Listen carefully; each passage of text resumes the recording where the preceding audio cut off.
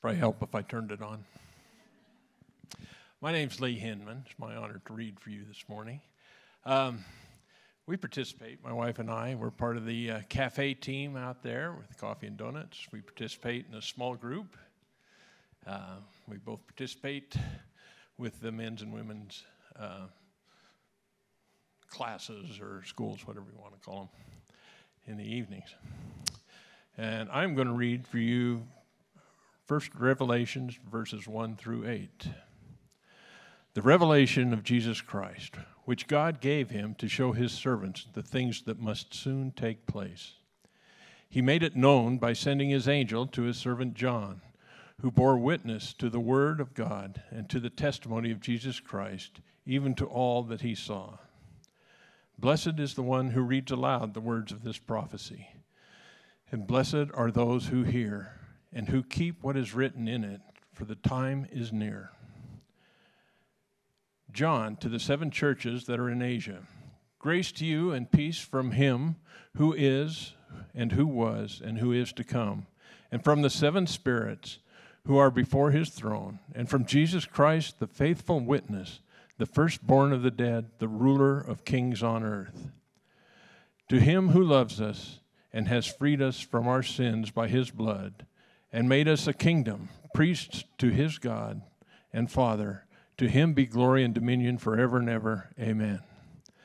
Behold, he is coming with the clouds, and every eye will see him, even those who pierced him. And all the tribes of the earth will wail on account of him. Even so, amen. I am the Alpha and the Omega, says the Lord God, who is, who was, and who is to come, the Almighty. Thanks, Lee. My name is Zack Thompson. I'm on staff here at Calvary Bible Church, and this morning we're starting our series in the book of Revelation that's going to carry us through to the end of the year. And now, just about every resource that I use, whether that's a podcast or a video or a book, commentary, article, whatever it was, they all started off with one of 3 different ways. So they either make a joke about how hard it is to read the book of Revelation, or they apologize for how hard it is to read the book of Revelation, or they'll make some sort of comment about how some people are overly infatuated with this book while others completely avoid it. They all kind of start off the same way. So I thought I'd give you the whole gamut and start off with all 3 of them. And so now you know. A few of the recent sources actually pull from this poll, this poll that they did of pastors and people who attend church. And the question, there was 3 questions on it. What is the series, pastor, that you would least like to preach on? Here's the book of Revelation. What is the series, you who attend church, you would most like to hear your pastor preached on? It was the book of Revelation, exactly right. What is the book all Christians are least likely to read on their own? It was, again, the book of Revelation. It's a hard book to understand, and there's a lot of experience and expectation that we come with a series like this. And so because of that, this morning, we're going to spend our time looking at what do we need to know about the book before we can fully dive into it. What do we need to know about how do we read a book like Revelation so that we can better apply it to our lives? The hope is that if things go well this morning, that when people show up, visit us in later weeks, and we can point them to, hey, go back to week 1 of this series so you can understand how are we reading it, how are we understanding this book. And if things don't go well this morning, well, I fully anticipate being attacked before I even get to the car, and so what does it matter anyways? So I want to focus on a few different things as we're starting off our series in this book. And the first thing that I want to center our time around is, why do we avoid this book? Why do we avoid the book of Revelation?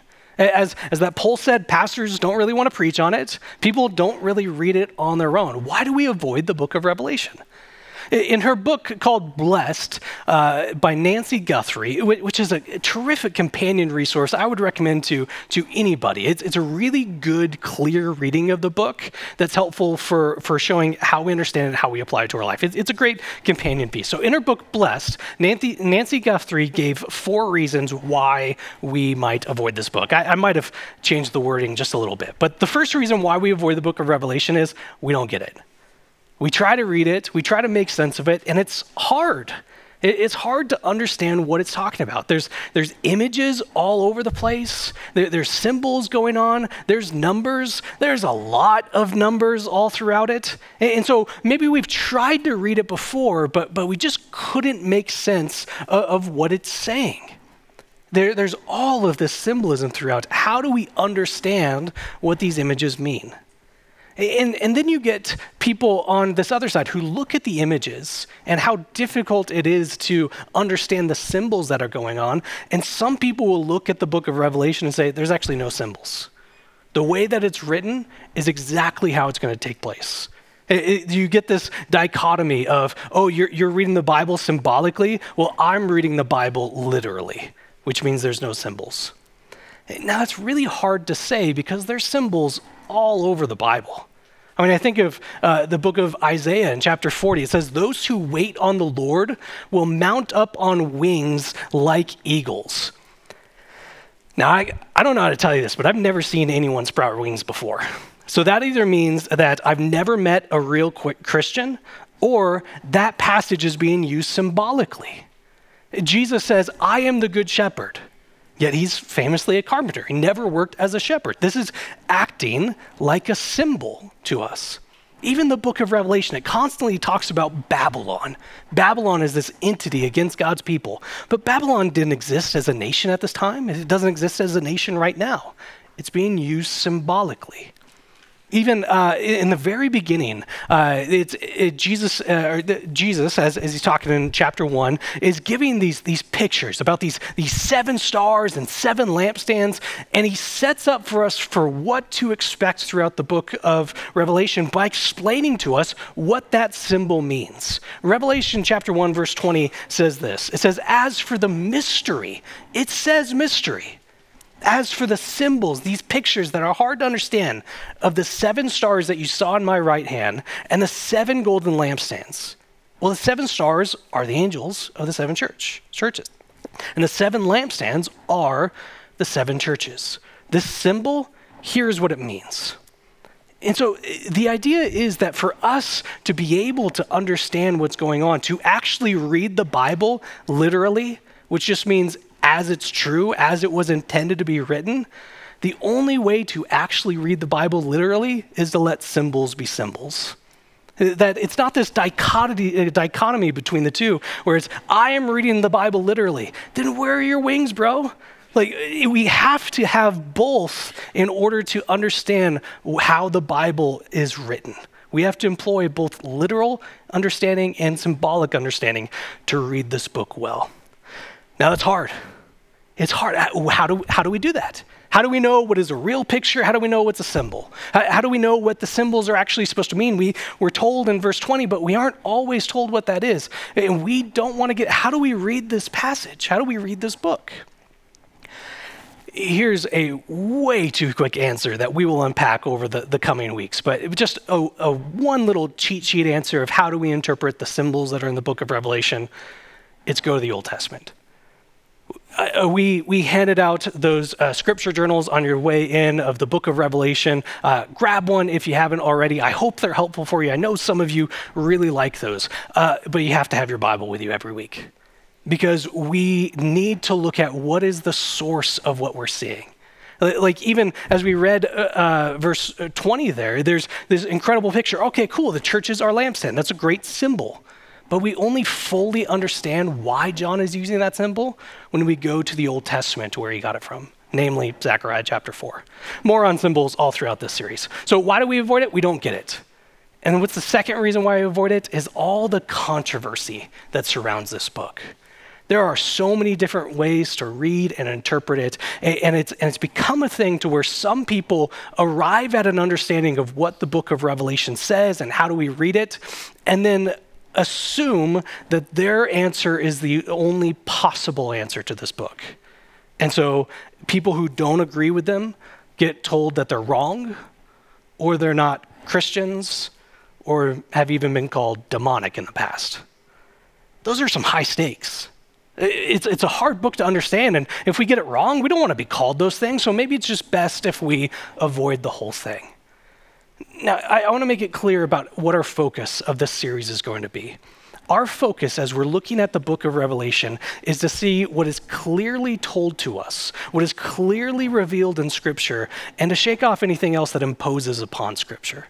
And so in that, there's going to be disagreement in this room. There's going to be people sitting next to each other in the same life group who don't read the details of a passage in the exact same way. You might disagree with me on how to read a passage, and that is okay.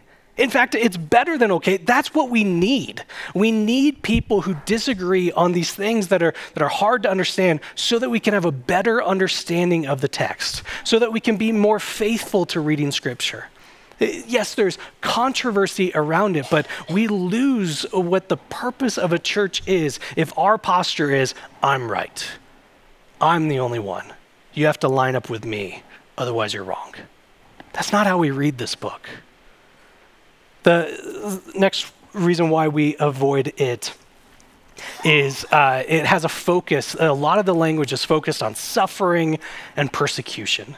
And then the fourth and final reason why we avoid it is similar, so I'll lump them together. There's a lot of focus of judgment and blood and wrath within this book. As we read about these things, suffering and judgment, they're not fun to read, and so we might just avoid it because of that.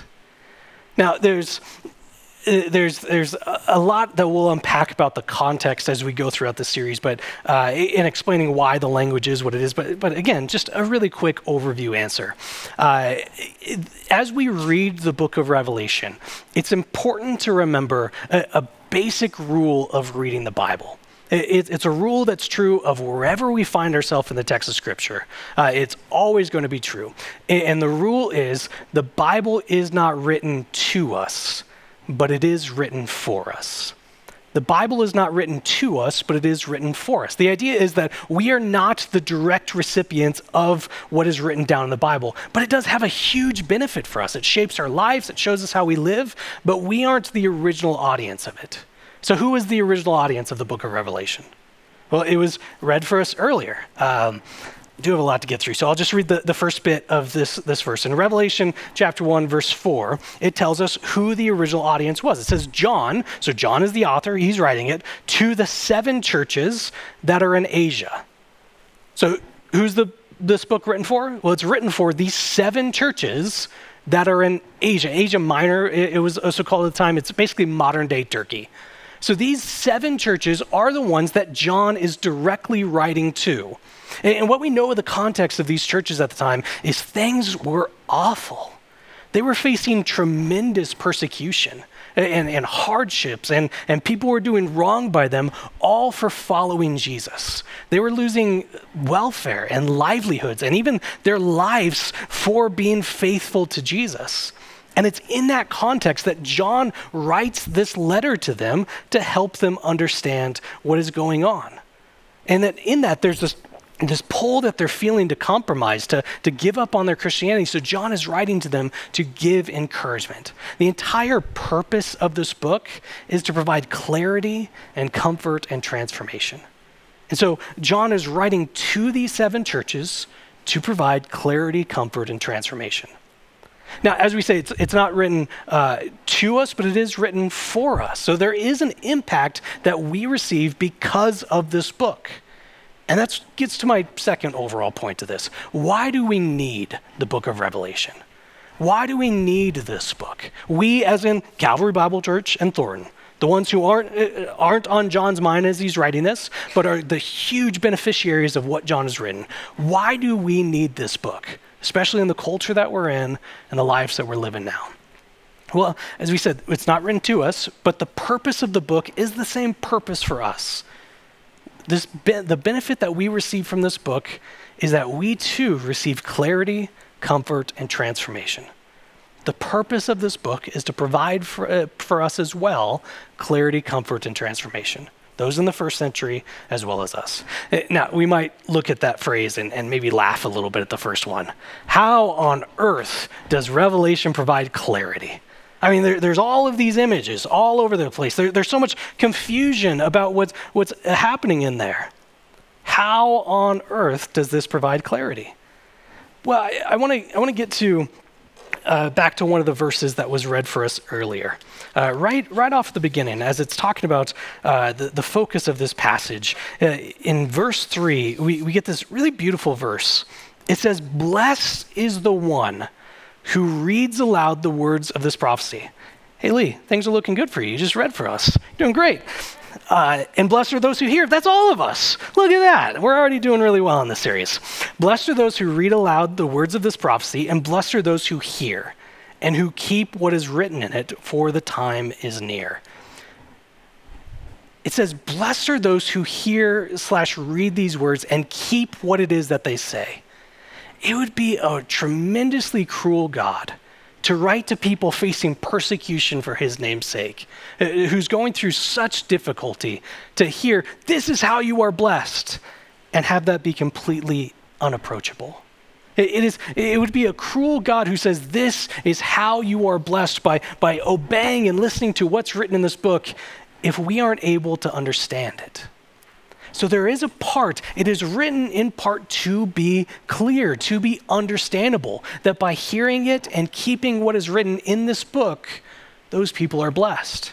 And as you read through the book of Revelation, there is so much instruction. There's so much teaching that is clear.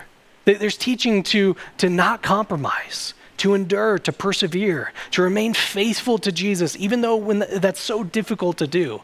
There's teaching of what is happening, what God is doing, how all things will be made new. There's so much clear instruction all throughout this book. And as we see what God is doing throughout, how we are called to live in response to that, well, that provides comfort to us, to know that God is working now. And this provides transformation for us as we see who this God is that's working all throughout. That inspires us to live for and by and because of Jesus. This clarity produces comfort, and produces transformation as we look more and more like this God who is at work. When we look at the language of this book, it's not supposed to overwhelm us or confuse us, or have us just throw up our hands in despair saying, how could we possibly understand this book? The language of Revelation, the symbols and images throughout are supposed to grab our attention, to wrestle our eyes away from what's going on around us, from the pain and despair of this world, and focus our eyes on Jesus, which we just sang about. A pastor that I listened to used this illustration, and I thought it was terrific. So in 1999, these two doctors, Simmons and I think it's Shabris, did a test, and they called it the selective attention test.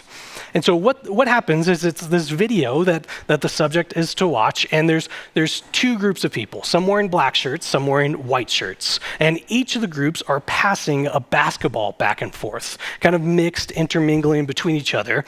And you, as the subject watching this video, are told, count how many times the team wearing white passes the ball back and forth. And so you're there, you're watching, and you're counting how many passes are going on. And then a person wearing a gorilla suit slowly walks out, stops in the center of the frame, bangs their chest, and slowly walks off. The results that they found is that 50% of the people watching the video didn't see a gorilla. They even said, like, what do you mean, what gorilla? I could tell you how many passes there were. Why would there have been a gorilla there? The book of Revelation is written like that we can be so focused on what's going on around us that we miss what is actually going on. And so the language, the images are there to awaken us to God's presence and work, that we might be so distracted by what's going on, by what all of this life might be, that Revelation is written in a way that helps us to see that God is working, God is present now.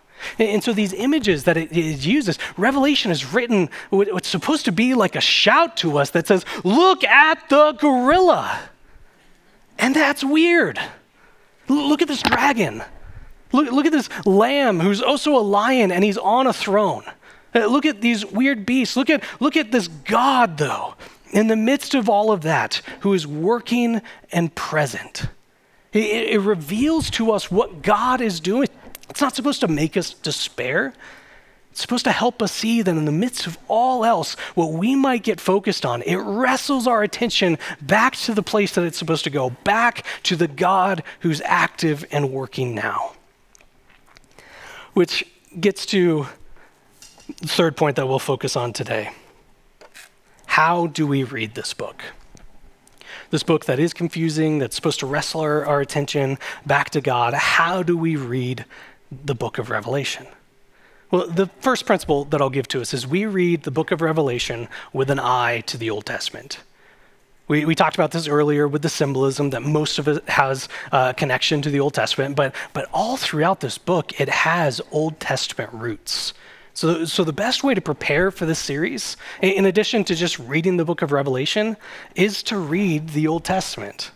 Now, I know that's ridiculous. Have you guys read the whole Old Testament by next week? That's crazy. I would never ask you to do that. It's just read Genesis 1 through 3 and Exodus and Jeremiah. Obviously, Isaiah, Ezekiel, Zechariah as well. You should probably do Joel and Nahum just to be safe. And then obviously Daniel, but not the whole book of Daniel. I see the fear in your eyes, just chapter 7 through 12. It's not crazy. Now, by bringing this all up, I don't want you to feel despair. It's not that your homework isn't to go away and make sure you know all these things. They'll help us understand the language used in Revelation. But the homework given is don't be surprised when we're in the Old Testament a lot, because that's how we understand this book. And I bring this up ultimately because I hope that this could be a source of encouragement to you. In this book that's so confusing, that's so hard to understand, what better tool is there to understand what God is saying in Revelation than by looking at what God has already said before? How do we read it? With an eye to the Old Testament. And we read it with that principle that we talked about before. As we're reading any passage of Scripture, it comes with the understanding of it is not written to us, but it is written for us. So the implication of that is that what we read in Revelation can't mean for us what it couldn't mean for them. It can't mean for us what it couldn't mean for them. Again, John, to the 7 churches that are in Asia, that whatever understanding, whatever clarity, comfort, and transformation we are drawing from the text, it must be the same or similar clarity, comfort, and transformation that was written for the original audience. It would be a cruel God who writes this book to people who are dying and says, hey, 2,000 years from now, someone's going to understand what this means. So hang in there. No, God is writing to this church and all of his people to provide clarity, comfort, transformation. But it can't mean for us what it didn't mean for them at the time. The third way that we read this book is linked to that last bit that I keep saying over and over again. Clarity, comfort, transformation. So how we read this book is done in a way that helps us understand how do we live now. Whatever interpretation that we are drawing from this passage ought to show up in our lives. I mean, that's the whole purpose of this genre of literature that Revelation is. The entire genre itself is done in a way that helps people know how to live now in response to God. Maybe many of you know this, but our New Testament was written originally in a very common form of first century Greek. And if you've been around Calvary for a while, you might have picked up that I rarely reference the biblical languages.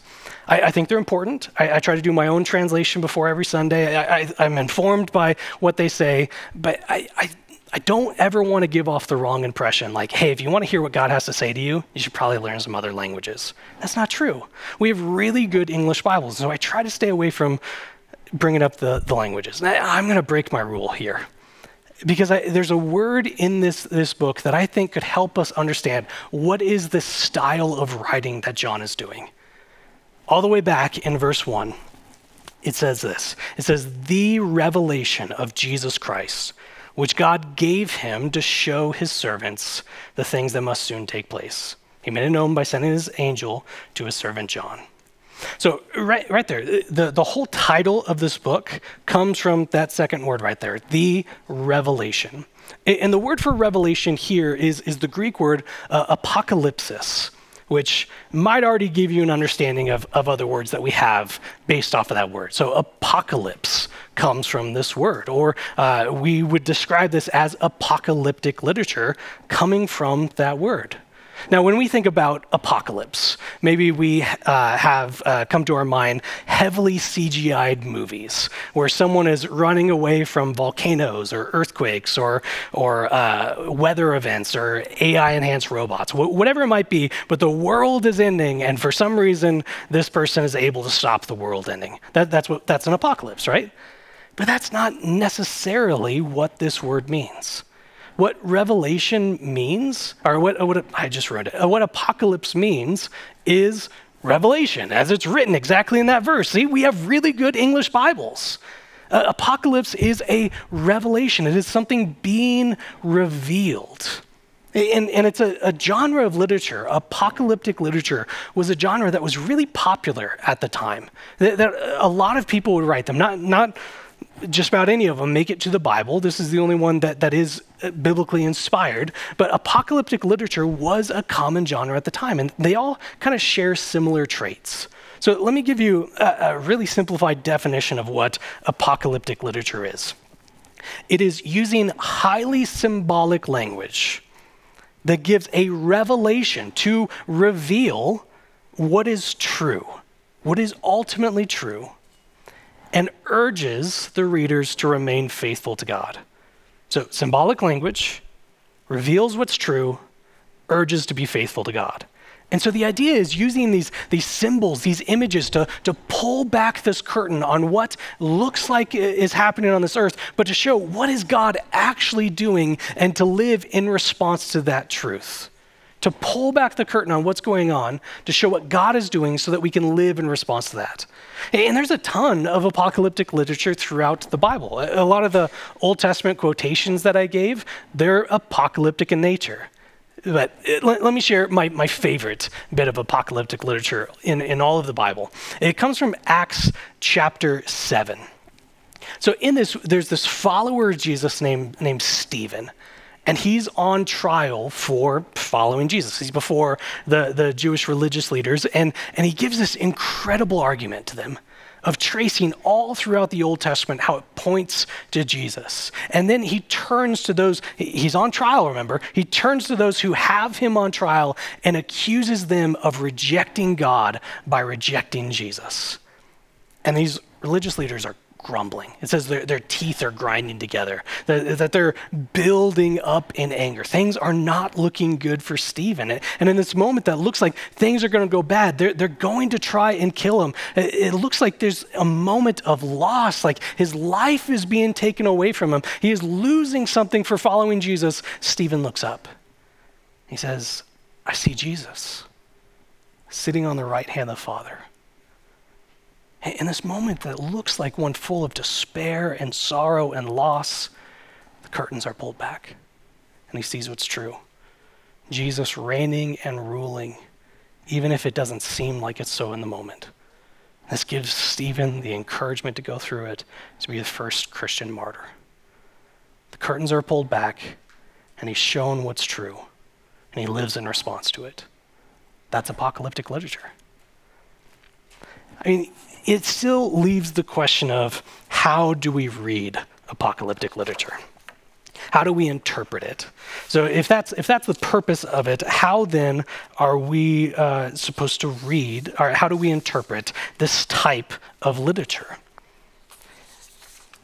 I know we've had a lot of information, and I know that I'm about to use some terminology that might be new or uncomfortable for us, I just ask that you stick with me in this section. All I'm trying to do is show that there's a variety of ways that people interpret this book. And if you've heard of these before and it's been confusing, I just want to do it as simple as possible so that we can understand that there's a lot of different options out there. So how do people interpret the book of Revelation? The first way that we'll focus on is one that's called the preterist method.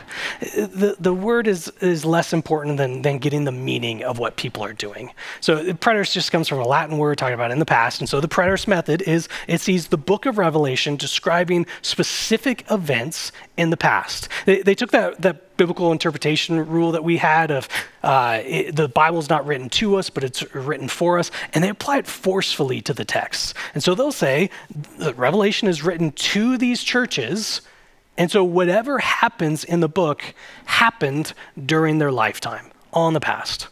This would include the second coming of Jesus, which they see as either figurative or literal happening during the lifetime of these churches. The second way is the historicist method. And it's less of a common method today, but it's one that was really popular throughout church history. Maybe even some people that you have heard their names of would have held to this method. People like William Tyndale and Martin Luther and John Calvin and Jonathan Edwards and Charles Spurgeon. They all held this method of understanding the book of Revelation. And it's similar to the preterist. It describes specific events, yes, but it's events that have already and will someday happen throughout the church history, the church age.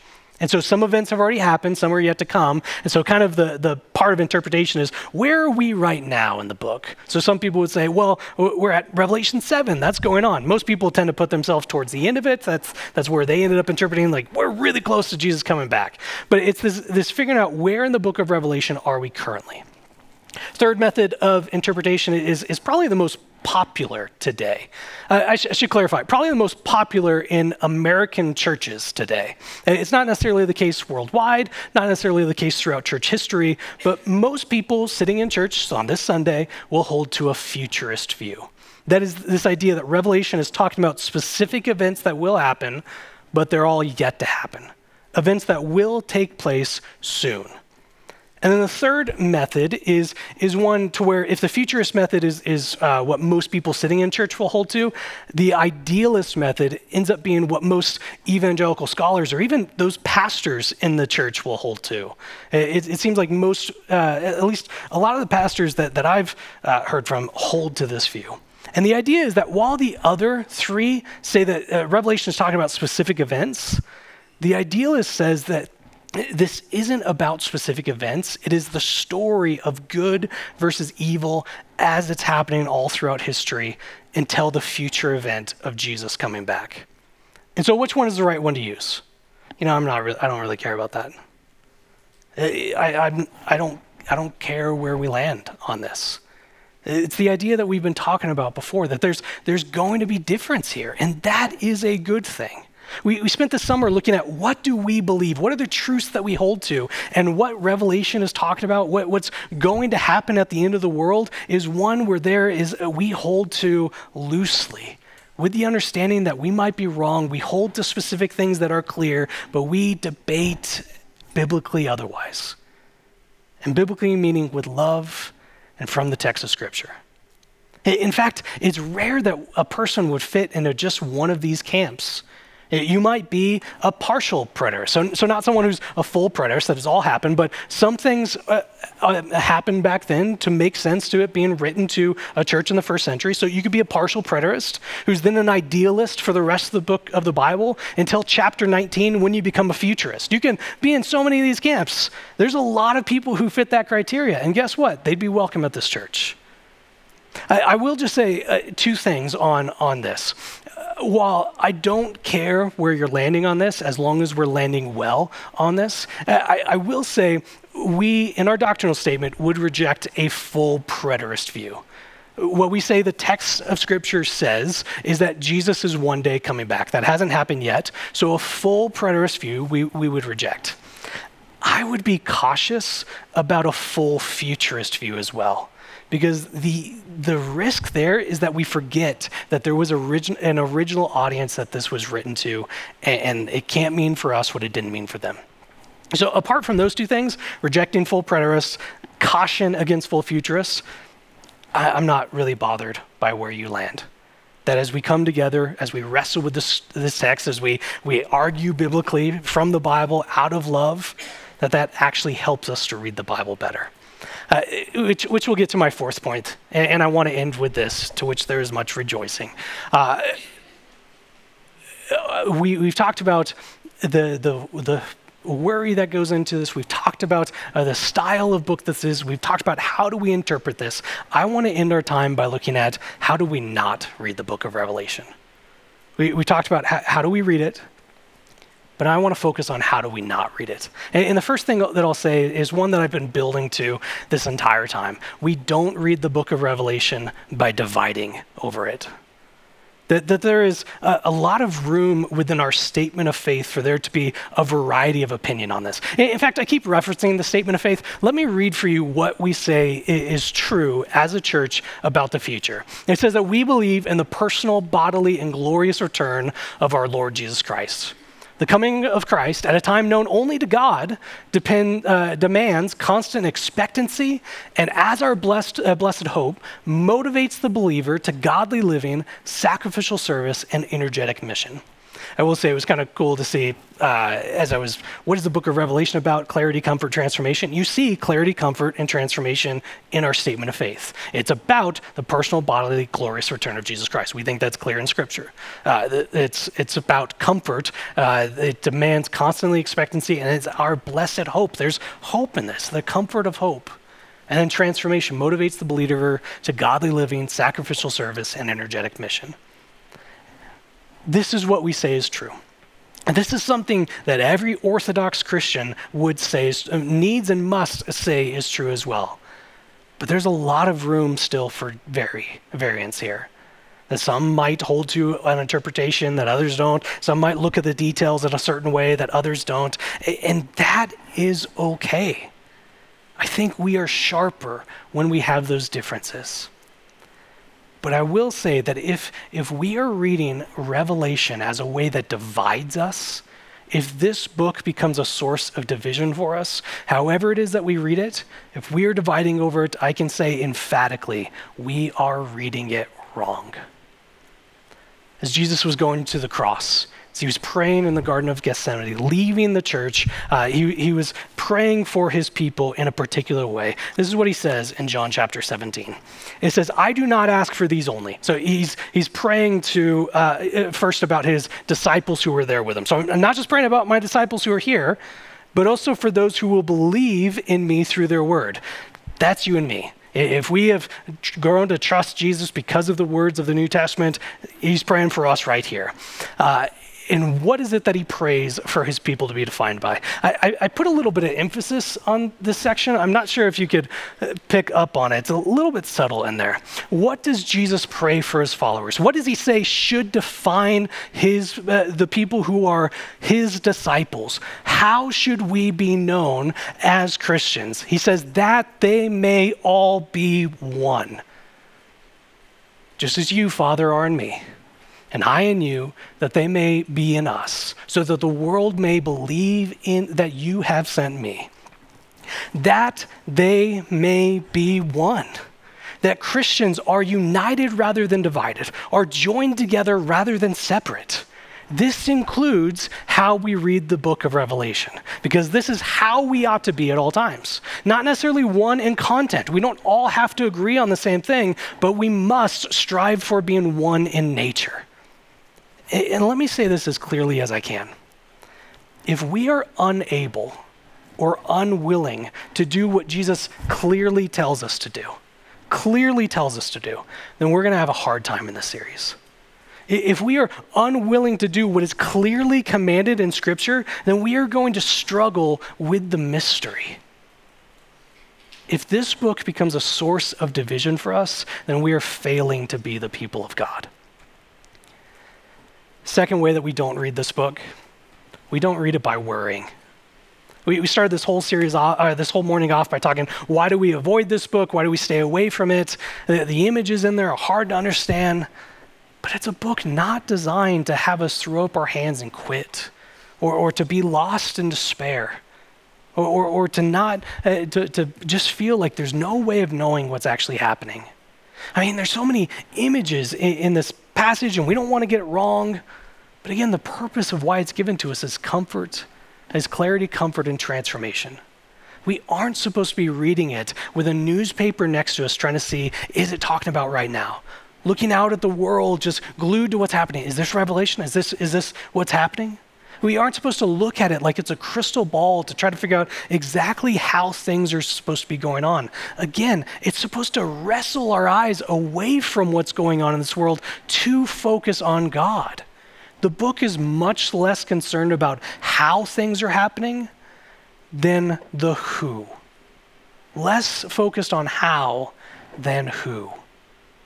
It is a book about God, about the fact that he is working right now, and that in response to the work that he's doing of making all things right, we then live in response to him.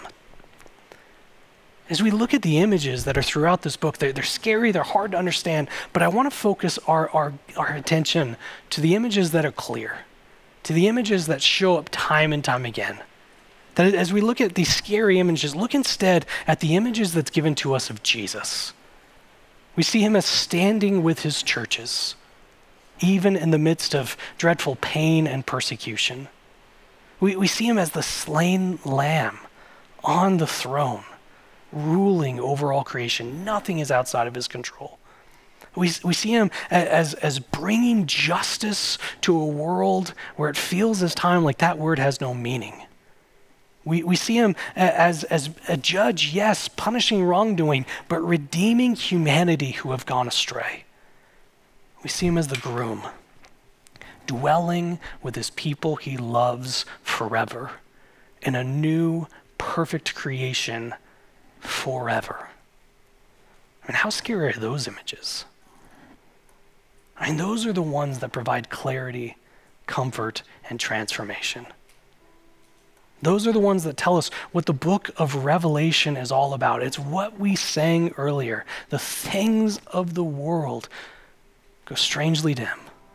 As that curtain is pulled back, his truth is revealed, the light of his glorious face. And behold, he is coming soon. Let me pray for us. Father, we are so grateful for this book, a book that provided clarity, comfort, and transformation to those churches in the first century, and have been providing clarity, comfort, and transformation for every Christian since. As we go into this book with all the details and the imagery and genres that we aren't familiar with and language that's foreign to us, let us focus on what you have here. Let us realize that it's blessed is the one who hears, reads, obeys these words. So let us seek what you have for us, not finding grounds to worry or divide, but finding the strength to live for you in this world when it's so much easier not to. That you pull back the curtains, show us who you are and what you are doing. So because of that, we live and we pray to you and you alone. Amen.